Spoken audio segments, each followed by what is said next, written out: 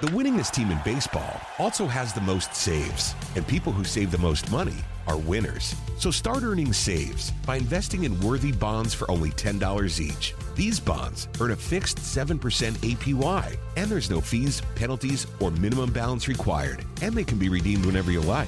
You can even round up everyday purchases to buy additional bonds. Go to worthybonds.com/save. That's worthybonds.com/save and save and win. This is a 680 The Fan podcast. To hear more live and local sports content like this, tune into 680 AM or 93.7 FM or download the Fan app.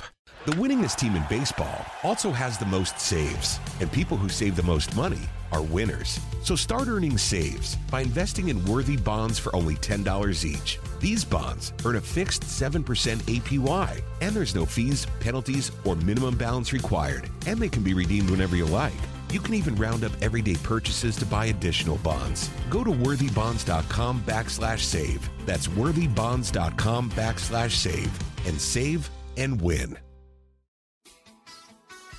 At Jim Ellis Automotive, we take pride in our family-owned and operated business. Hi, I'm Stacey Ellis, Vice President of the Jim Ellis Automotive Group. When my granddad, Jim Ellis, founded our company in 1971, his goal was to treat every customer like family by offering a car buying experience that was easy and fully transparent. And it worked. 50 years later, my dad, Jimmy Ellis, grew the organization to become Georgia's largest family-owned and operated automotive group. Today, third-generation family members like myself, along with the support of more than 1,700 dedicated team members, are working hard to uphold the values our company was founded on. At Jim Ellis Automotive, we try harder because we sincerely value your satisfaction. That's why we've been around for over 50 years. Enjoy the advantages of buying your next vehicle from a family-owned and operated dealership. Visit JimEllis.com or stop by any of our 20 dealerships located throughout Metro Atlanta. Jim Ellis Automotive, still family-owned and operated, and where you can always expect the best.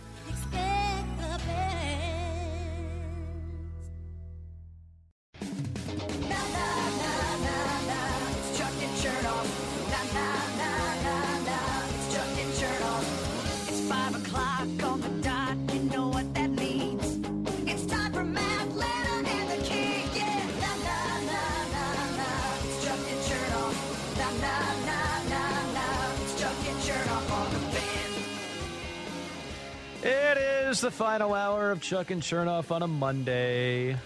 What fun we are having. He is the king, Chuck Oliver. Steve West, the venerable one. Yeah, I don't know that person. I'm merely Mike Morgan. You might not know me. I fill in from time to time. They just let me out of the cage, like the Gimp in Pulp Fiction. I just stay there in chains, and they say, hey, Chuck and Chernoff, you free? I jump at the opportunity to be with my radio brethren. What's the next hoops game? I've got the Florida Gators against Vandy. I'll be in Gainesville on Saturday. In fact, it's a back-to-back. I got the Gators on Saturday and Wednesday. Just had Georgia, Florida on this past Saturday. Great crowd at the Steg. Georgia fans. By the way, Georgia fans are showing up. Like, they're actually showing up to even despite the losing streak. It's not going to be an NCAA tournament year. But I love the fact that they're supporting the team. What's the feel of the building? You know, I'm asking strictly from the standpoint, like, if you've been to Little John for any reason? Every one of them, absolutely. Okay. Many times. Little John is an ancient, old actual building. Very. They've done a pretty decent job of fooling you when you walk in there. Yeah, like they've, refurbished it. Yeah. Georgia Tech, like they kind of fool you a little bit. Sometimes, it shows it. What about Stegman? Because they have over and over and over put money into it. And I don't think they're done yet either. From what I talking to a Georgia official while I was there, there's talk about more moves coming. Now, honestly, does it feel like a dressed up old building? It feels like a dressed up old building. Okay, yes. That's fine. Now, you've been in Maravich Assembly Center? Chuck, I've been to every one dozens of times. That is a bit antiquated. Yeah. They used to have a Pistol Pete machine on the corridor that would just nonstop loop classic Pistol Pete highlights, and I would just sit there and be mesmerized by it. But the building is, again, it's this beat-up old building. It's a beat-up old building. Yeah. The way it goes, like Rupp Arena, you can't beat it. If you look around the SEC, Tennessee, when Bruce Pearl got there, they were very successful. They cut out seats and put in suites, which is a trend that we're seeing all over in football stadiums, right? It's not about having the biggest in terms of attendance. It's about having the nicest and bringing in the most revenue. Fayetteville Bud Walton Arena, outstanding. But honestly, for a place like Georgia or LSU or Clemson with Little John, if you pack it, it's going to be a cool place to be. And if you don't, it's going to suck. And Georgia right now is drawing crowds, which gives me hope that can be a good environment moving forward. I was at the Tennessee game back in January, and it was sold out. And Georgia had won 9 games in a row at that point when I got there. 10,523, absolutely crazy. Went down and saw the Road Dogg and Scott Howard and Chuck Dowdle before the game. Chuck Dowdle was telling me that last time Georgia had won 9 games in a row, Coach Shug Jordan was the basketball coach. That's right. In those days. That's right. He also told me that wall at the one end of the Coliseum where the murals are right now, next year is going to be the largest video board in the Southeastern Conference. That is the talk. That's not nothing. And again, I was one of these guys for years that beat the drum that Georgia needs a new arena to prove they're serious about basketball. But now in my old age, there's something to be said for one of these retro, older venues that's been around for a while, as long as they continue to make the modern upgrades. And they've upgraded that building, and it no longer feels like a rodeo arena. That's it feels true. like an intimate basketball setting. Without question. Okay, have you been in Ole Miss or Auburn's joint? I've heard great things about the Ole Miss joint. They decided to take now those are two places with land. Ole Miss and Auburn were like, all right, screw it. We're going to build an NBA arena. And so they built an NBA-ish arena for college basketball in two places with no heritage. So, and you know what they did? Now they also had land. They had real estate to work with. They had some choices. So, but the other thing they did, Chuck, is both those arenas seat just under 10,000 because they'd rather have it full than just have more seats that are empty when you're not good. And that's size-wise, but the amenities, the feel, the niceness, the new car smell, like it's real. Oh, they've done good work. And I will tell you this, and I've said this on air before, calling games on SEC Network, ESPN, what have you. Auburn, which was one of the worst places. Oh, gosh, Joel Beardees. Awful. Awful. It was a moribund program. Indeed. Can I get a little more Chuck Dowdle? Can I get one more of those? My old partner on the Braves postgame show. Coach, are you there? Thank you. Auburn's Coliseum was an ashtray. It was bad, and no buzz, no juice, no nothing. Bruce has turned Auburn Arena into one of the best home court advantages in the country. Now, I know they took it on the chin against Kentucky.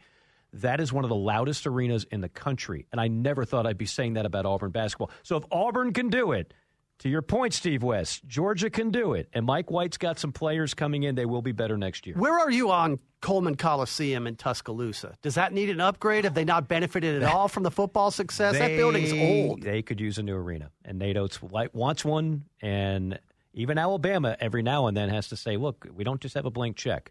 But there's been a lot of talk about that, yes. And Auburn gets a brand new one. Why can't we have a brand new one? You know how that goes. That's definitely a thing. Wow, we just got a couple minutes of college basketball. How about us? Look at us. Who says you can't do that in a top 10 market until the month of March? We don't say that. We cover all the bases here on Chuck and Chernoff, including unmatched Atlanta Braves coverage. And the skipper, Brian Snitker, had a chance to sit down today. Spring training, the fine dynamic duo of Nick Cellini and Chris Domino in Northport, talking to Snit and asked him, World Series or bust this year? Is that the case? Because it just tells me the guys feel like we have a really good team. They have high expectations for themselves, as do I. I mean, I have high expectations for our club. I mean, we expect to do well. We expect to win. Like I said, it's a big difference than when I first got here.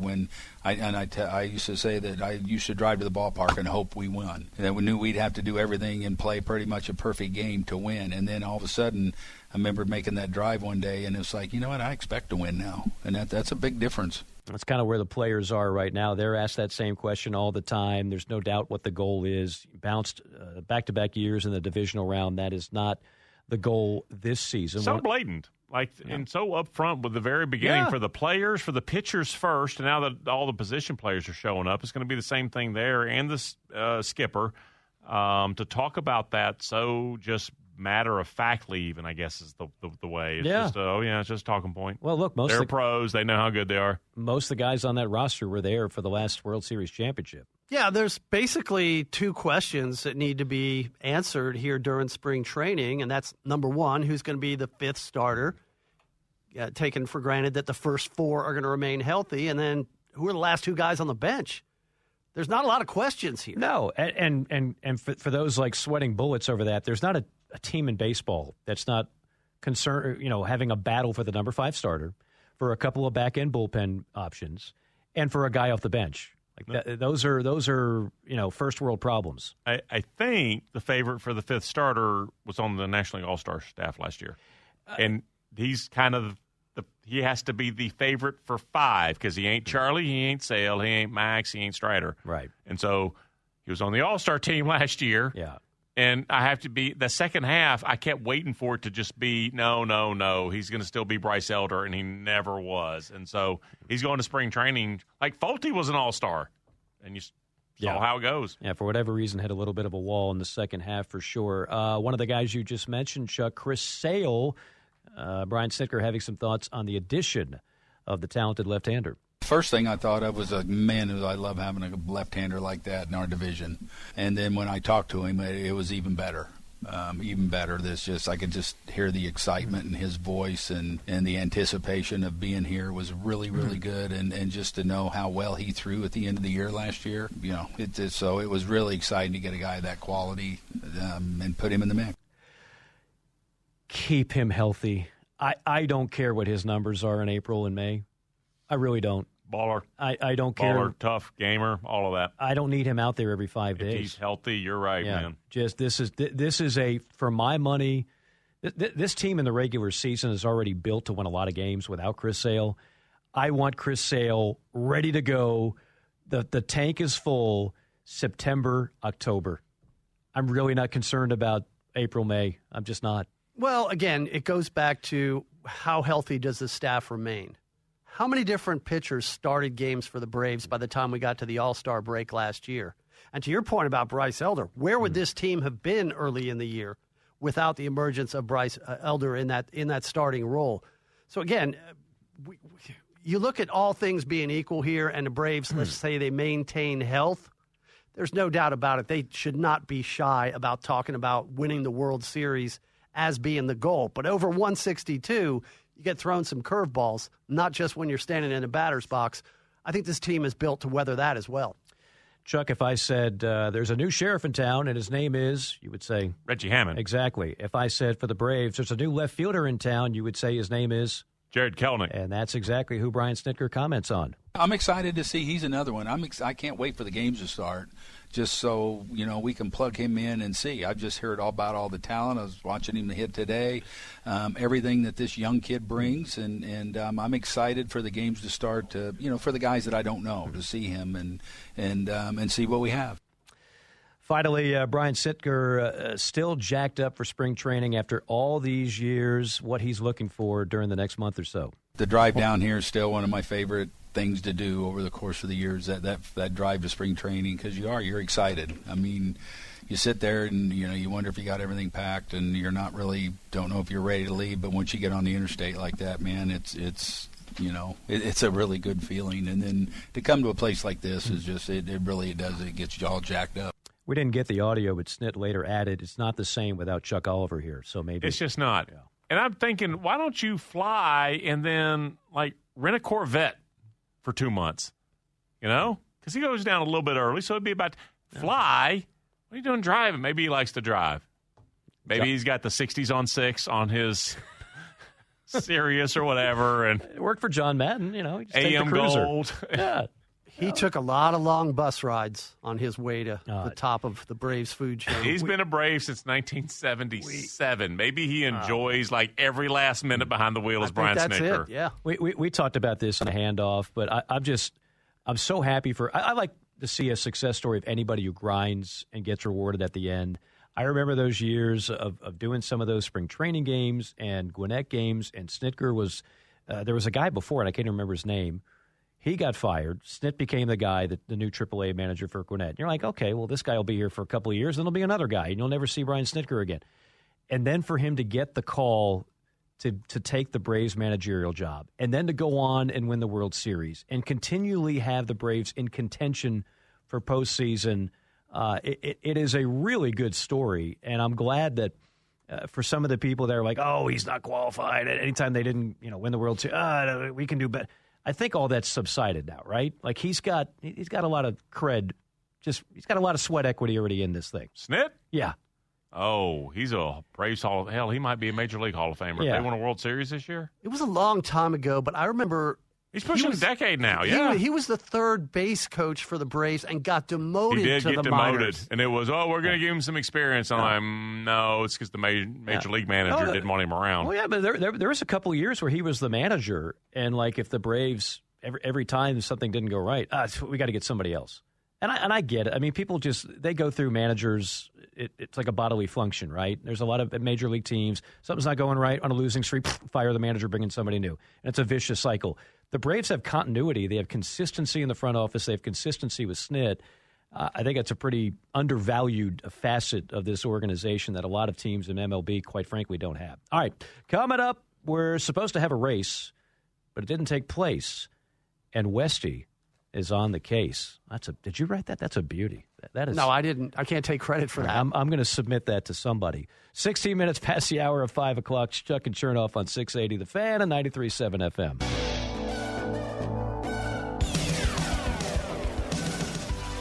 They've covered a lot here on the show through the first few hours. Braves baseball, NBA All-Star Weekend, NFL Draft, college football. If you had Daytona 500 on your bingo card and you're wondering where is Westy going to chime in, I'm here. Give us some breakdown, this is the time.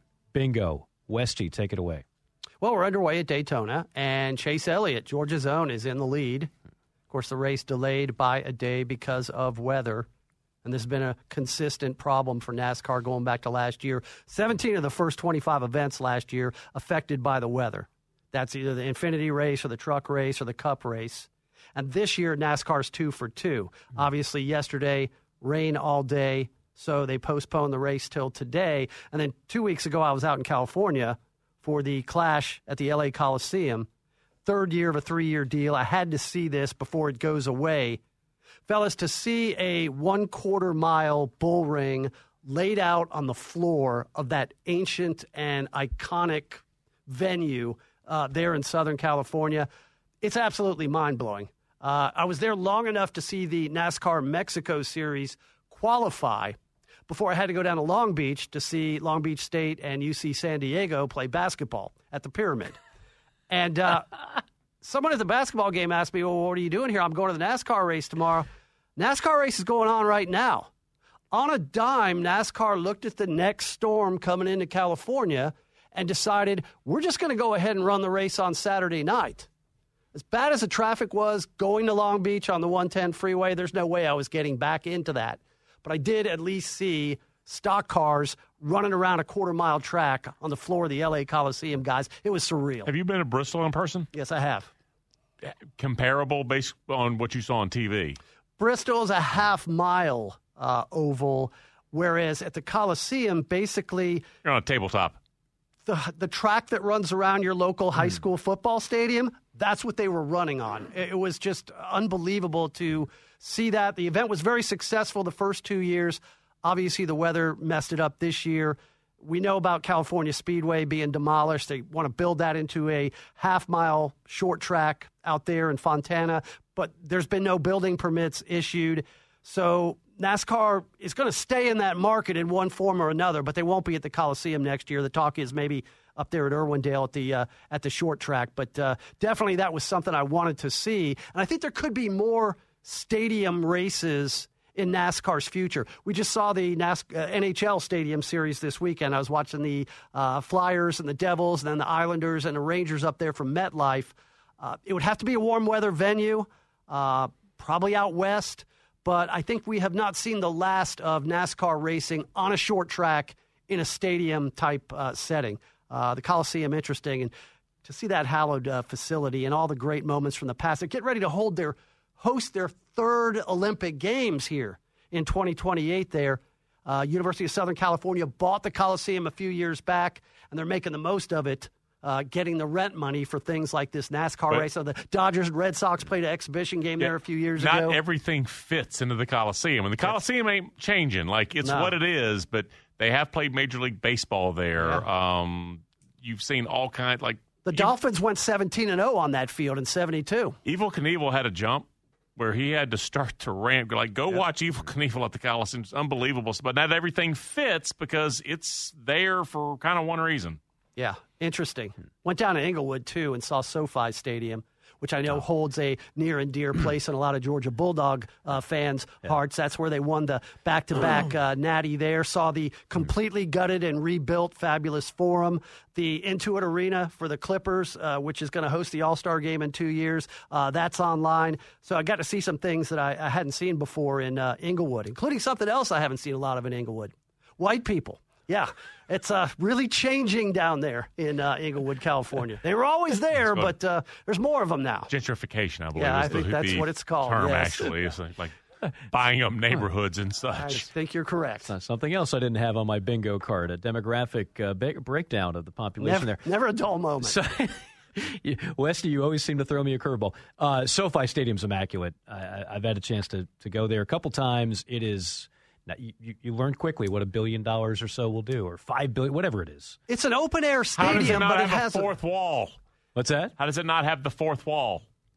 Like, how can it rain inside the stadium for the Georgia National Championship game? Yeah, it's an open-air stadium that has a roof, which is unique. Yeah.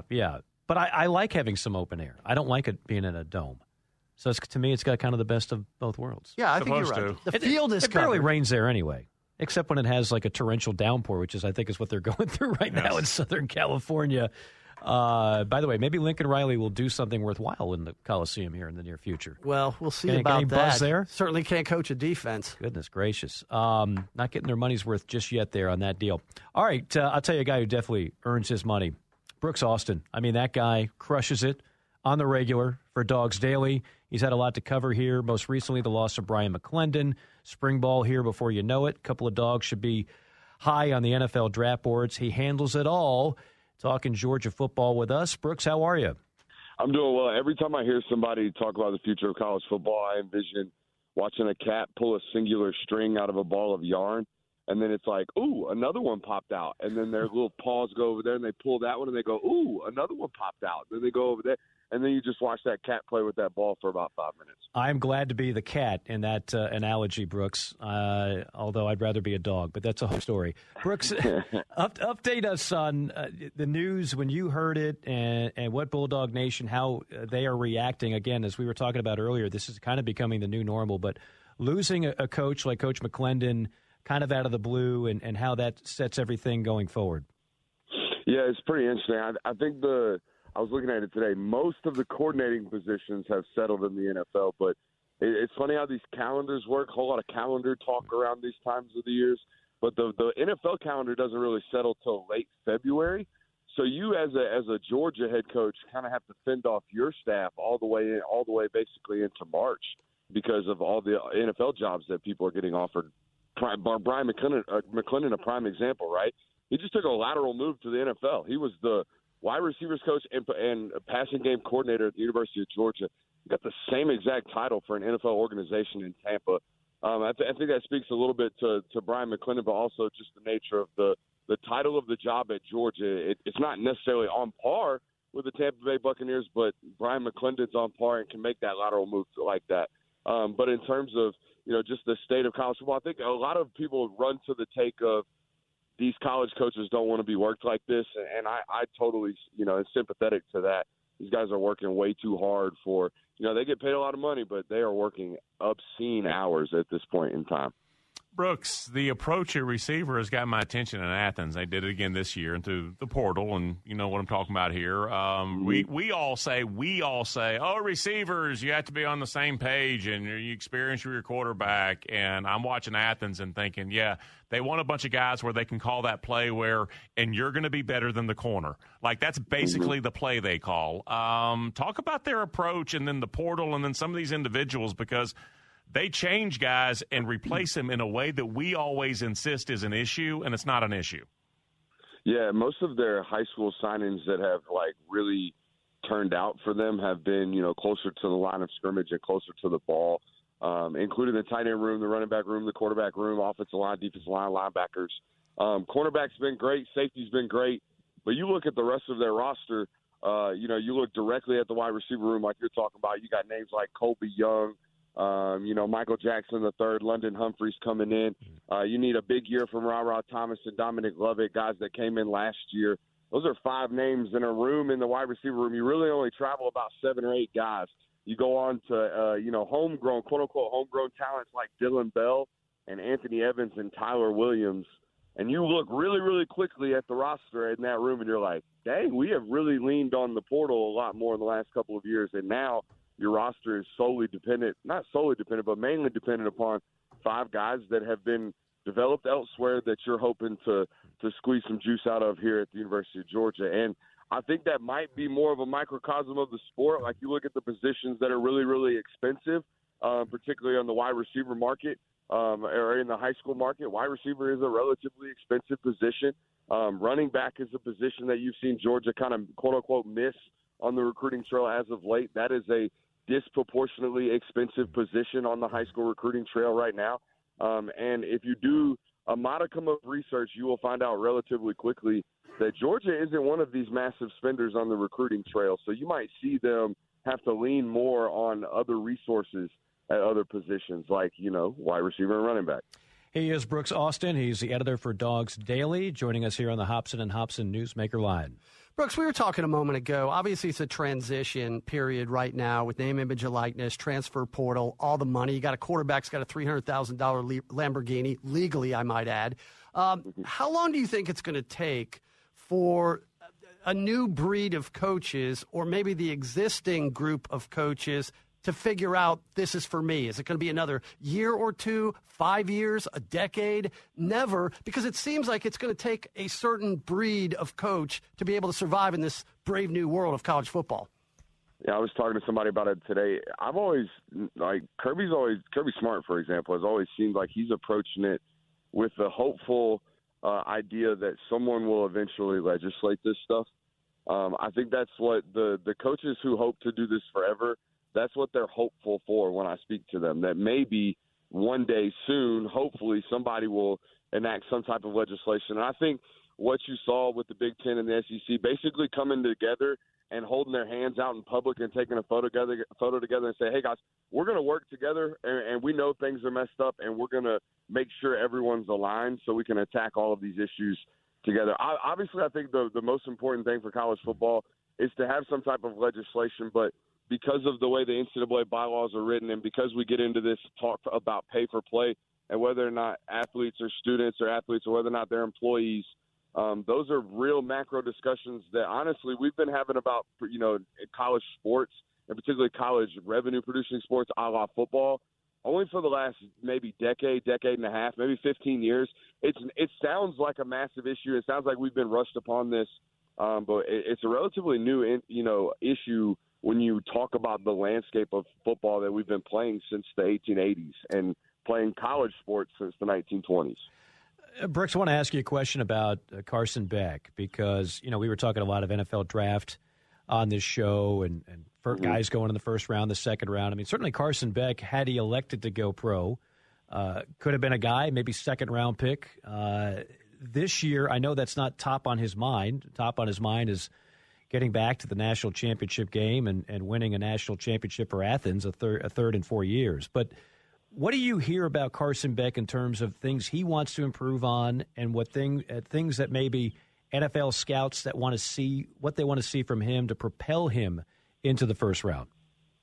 So first of all, the Lambo truck has to be leashed, correct, boys? No way he bought that. Poor investment. He drives off the lot, the depreciation. Amen, right? I mean, let's say, we don't have to get a pocket watching, but, I mean, come on. He ain't got no bills. What else he going to spend his money on? Surely it's leased. But anyways, with regards to improvement, I mean, he was almost 73% completion percentage last year. He was 4,000 yards passing. I think I was top 5 in the sport. They were second in the country in third down conversion percentage. I don't know how much room for improvement there is. I think the NFL, and you saw that with the second-round grades, I had it as close to about 35, 40% of the league had him anywhere in those top 32 picks, was worthy of a first-round draft pick this year. Everyone, however, was hesitant. It was a coin flip whether or not they were going to do it. Everyone was hesitant because of the lack of starts. There is a firm threshold in the NFL with regards to a safety net, and the safety net being 25 college starts for college football players. Once you get to that 25 number, they feel like they have a large enough sample size. They know who you are. There's no outliers. There's no Mitch Trubisky's. There's no, Trey Lance's. There's a bunch of these one-year starters in college football that have really flamed out. Oh, how about this one? Mac Jones, right? There's none of these first-year starters. We really got to have these large sample size to feel safe about these guys. But in terms of a physical skill set and how he performed, I'm not going to say there's very little room for improvement, but how much better can you get than, I think he was 200 yards short of the school record for yardage. He smashed the school record for completion percentage. And again, he was second in the country in third down conversion rates, which for me as an evaluator, like I live, eat, sleep, and breathe on third down. Like that is the game. If you are great on third down, in my opinion, you are a great quarterback. He was phenomenal on third down last year. Brooks, I know, disclaimer, NFL is different, and we talked to you about college. I know that, but just my personal knowledge, Cedric Van Pran, love that kid. Tell me anything that is a particular, maybe a pink flag for him as a draft pick, other than the fact that NFL teams don't draft centers high, and anything that you think is of particular advantage, because I think somebody's going to get a great ball player. Now, I see third or fourth round.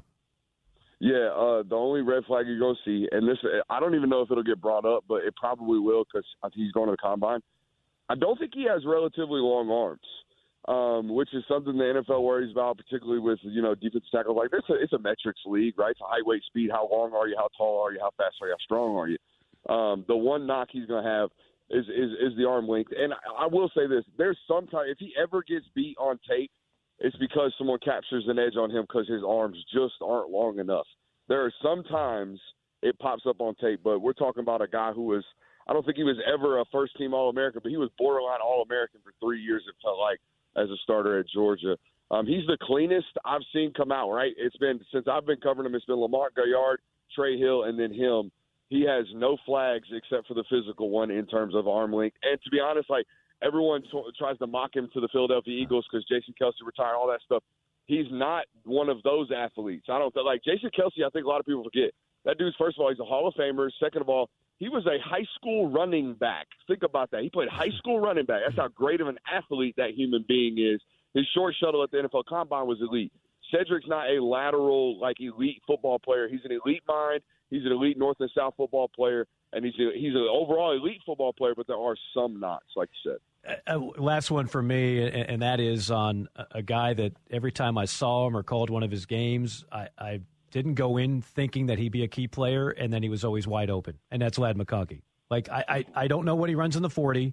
I don't care. I just know that every time he plays, he gets open and he catches passes. So it looks like he kind of showed his stuff pretty well at one of the combines or one of the Senior Bowl out there. You had some people raving about him. Where does he stand right now?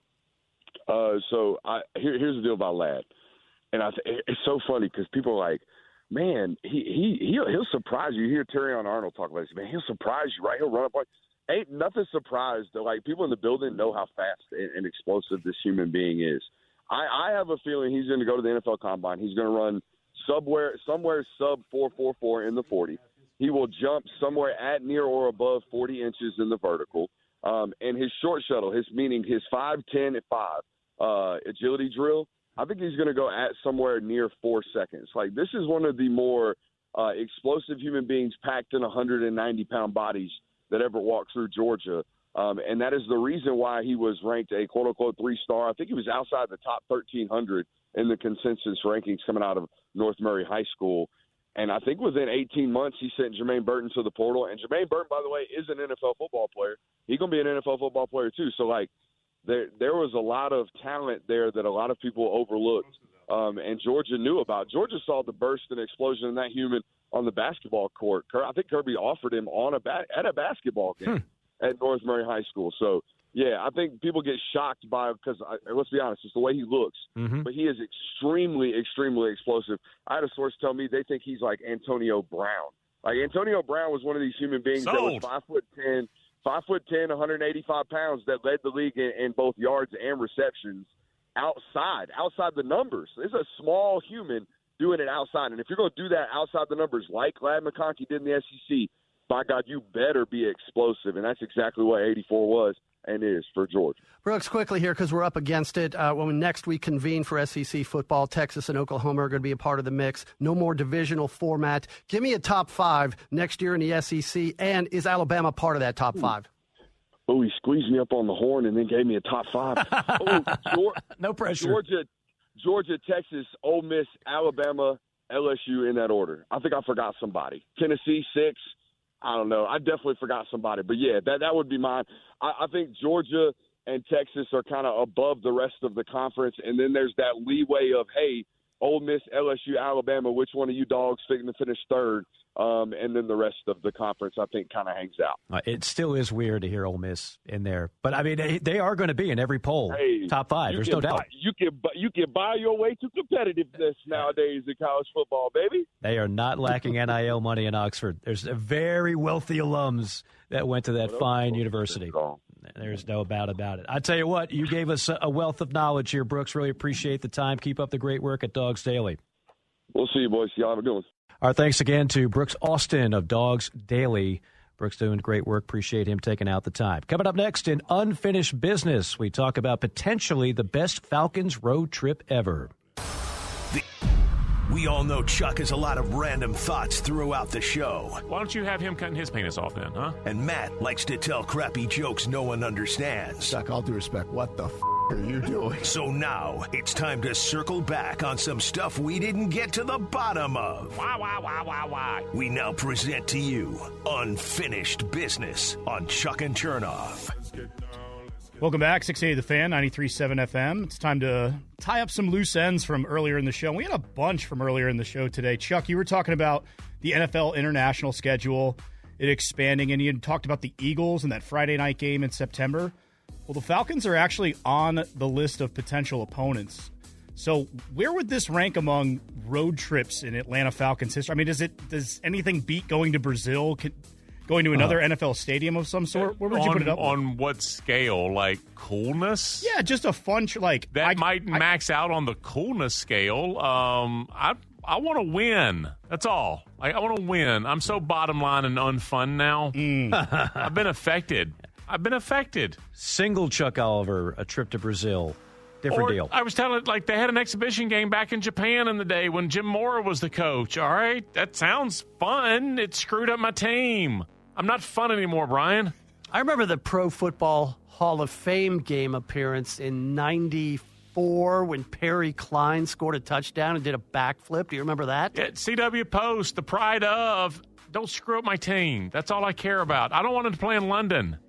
We were wearing the 70s throwbacks, and the Chargers, who were still wearing the navy blue in those days, broke out the powder blue throwbacks. That was the 75th anniversary season of the National Football League, and so that's when I think the current throwback rage started that year, 1994. Let me tell you something. I've never been to Brazil. Almost went on a guy's trip years ago. We get to the airport. We've got the ticket. We've got the passport. You swipe your thing, your passport in a little kiosk, and it says, okay, great, now swipe your visa. It's one of like 3 countries that as an American, you can't get there without a visa. So we said, no problem, we'll fill out whatever paperwork we. No, sir, it doesn't work that way. You're going somewhere else. Wound up having to call an audible, went to Cabo, still a cool trip. But Brazil's still on the bucket list. That sucks. It did suck.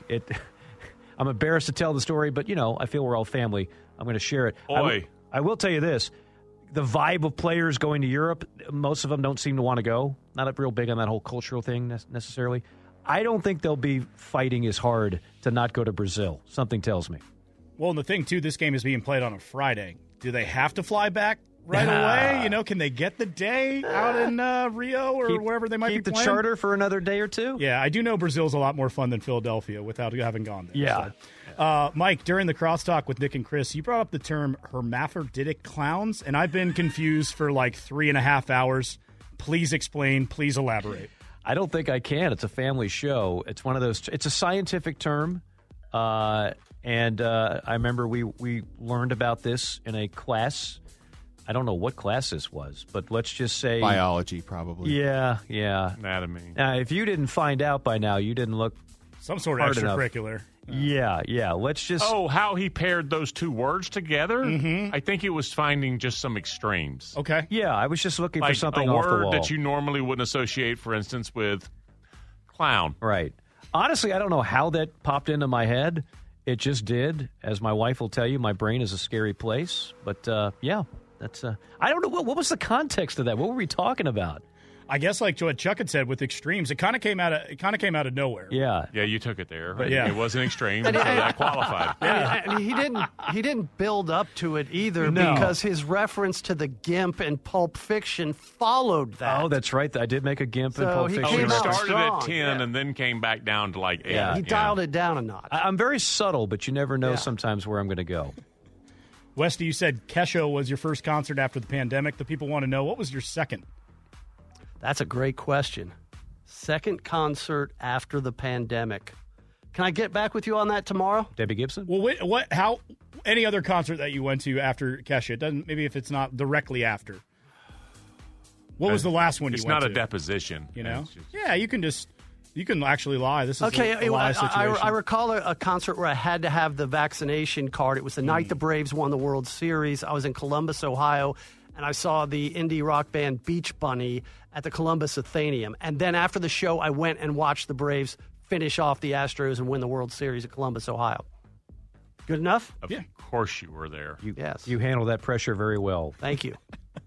Mike, you said a lot of random stuff today. That's what I do. You dropped this in earlier? You give them a taste of the Oxy. Okay, and then you said there's about 3 different Netflix specials you're going on about. What are they? Are they on Netflix? Are they on Amazon Prime? If people are more interested in finding out about the taste of the Oxy. I'm glad people are catching all my rather arcane references. So Painkiller is a 10-part series on Netflix that's really good. And it's from the same guy who wrote Friday Night Lights. Right? Who is that? What's his name? Gosh. Buzz Bissinger? Well, no. Buzz wrote it, but the guy who directed it. Oh, Peter Berg. Peter Berg did that. He did Lone Survivor. Anyway, so I saw that, which, again, was really, really good. And then there's another one, I can't remember the name of it, that was on Netflix at the exact same time. And there might be another one on Amazon Prime. So recently I've seen all these. And look, I know a lot of pharmaceutical reps because a lot of people that play college football and they're looking for a job, they can't play pro ball. That's the kind of people they want. Famous people that are competitive. Can gain entree. What's that? Can gain entree and then close the sale. Exactly. So I know, and I would be like, what are you selling? And they would say Oxy. And I'm like, I have no idea what the hell you're talking about. And back then, it was considered like just normal. You need a little painkiller.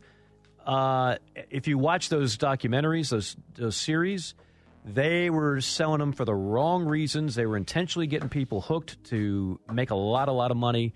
It's actually pretty disturbing if you break it down. Well, they did make a lot of money. Oh, they made billions. Yes. Was the Sackler family, is that them? That's good. Nice pull. Good folks, the Sackler Matthew family. Broderick plays Sackler. Solid. Matthew Broderick plays him in Painkiller.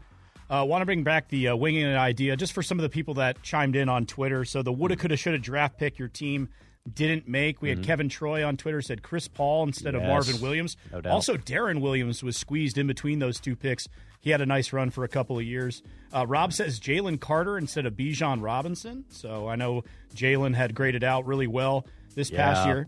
And then Eddie with a throwback here, he said Tim Brown or Michael Irvin over Audrey Bruce back in 1988. Yeah, any one of them would have worked out. He turned into a pretty good tight end for the Raiders, but he was picked first overall as a linebacker for the Falcons. I think the year the Cowboys took Quincy Carter, they could have had Ray Lewis. Or they could have had somebody who was like a stud, and they took Quincy Carter. I was doing a baseball game in Athens when that happened. They reacted to the Tuiasosopo. Apparently the Raiders had interest in Quincy, and so Jerry jumped, and the Raiders pivoted to Marquise Tuiasosopo. I was in Athens when that happened, and Georgia people were laughing.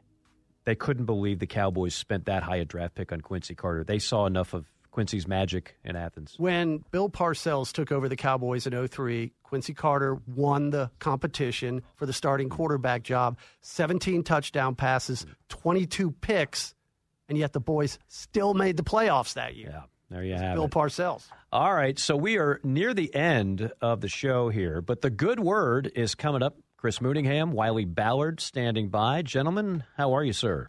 And sir. Good evening, gentlemen. How are you? We're great. We're great. What is the good word today?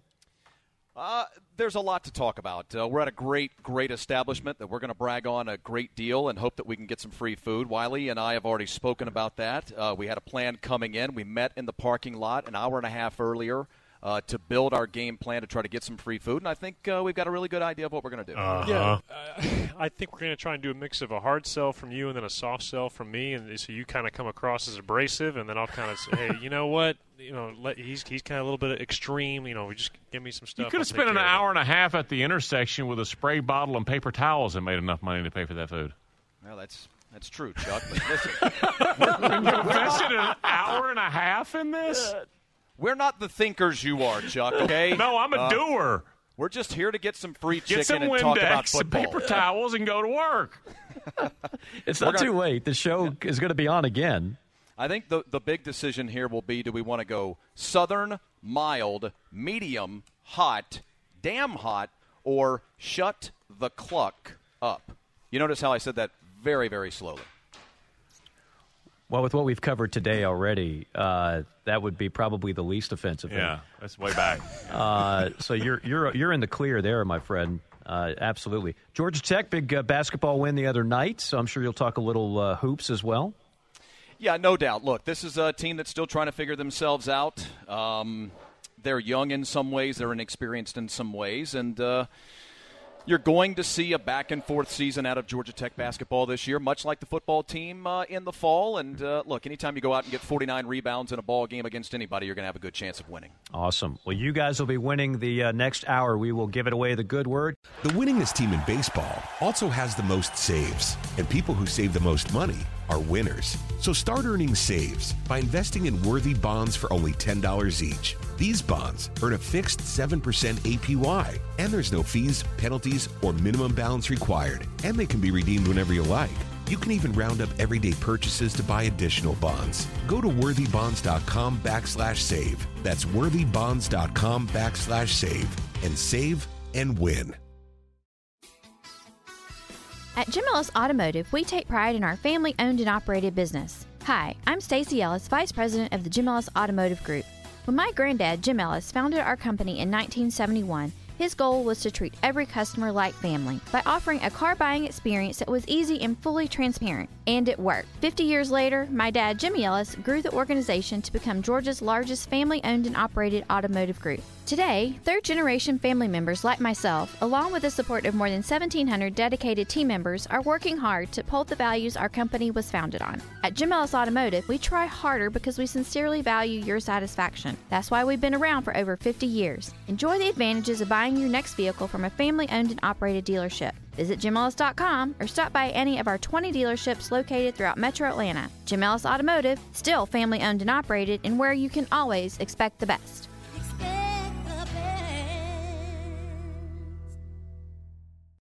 This is a 680 The Fan podcast. To hear more live and local sports content like this, tune into 680 AM or 93.7 FM or download the Fan app. The winningest team in baseball also has the most saves, and people who save the most money are winners. So start earning saves by investing in worthy bonds for only $10 each. These bonds earn a fixed 7% APY, and there's no fees, penalties, or minimum balance required, and they can be redeemed whenever you like. You can even round up everyday purchases to buy additional bonds. Go to worthybonds.com/save. That's worthybonds.com/save and save and win. At Jim Ellis Automotive, we take pride in our family-owned and operated business. Hi, I'm Stacey Ellis, Vice President of the Jim Ellis Automotive Group. When my granddad, Jim Ellis, founded our company in 1971, his goal was to treat every customer like family by offering a car buying experience that was easy and fully transparent. And it worked. 50 years later, my dad, Jimmy Ellis, grew the organization to become Georgia's largest family-owned and operated automotive group. Today, third-generation family members like myself, along with the support of more than 1,700 dedicated team members, are working hard to uphold the values our company was founded on. At Jim Ellis Automotive, we try harder because we sincerely value your satisfaction. That's why we've been around for over 50 years. Enjoy the advantages of buying buying your next vehicle from a family-owned and operated dealership. Visit JimEllis.com or stop by any of our 20 dealerships located throughout Metro Atlanta. Jim Ellis Automotive, still family-owned and operated, and where you can always expect the best.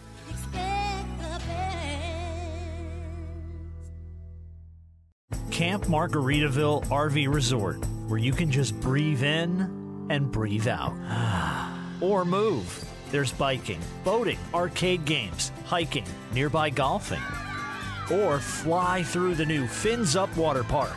Thrills, chills, twists, and turns. This could be you. Camp Margaritaville at Lanier Islands. An easy 1-hour drive from Atlanta. Book your stay today at campmargaritavillelanierIslands.com.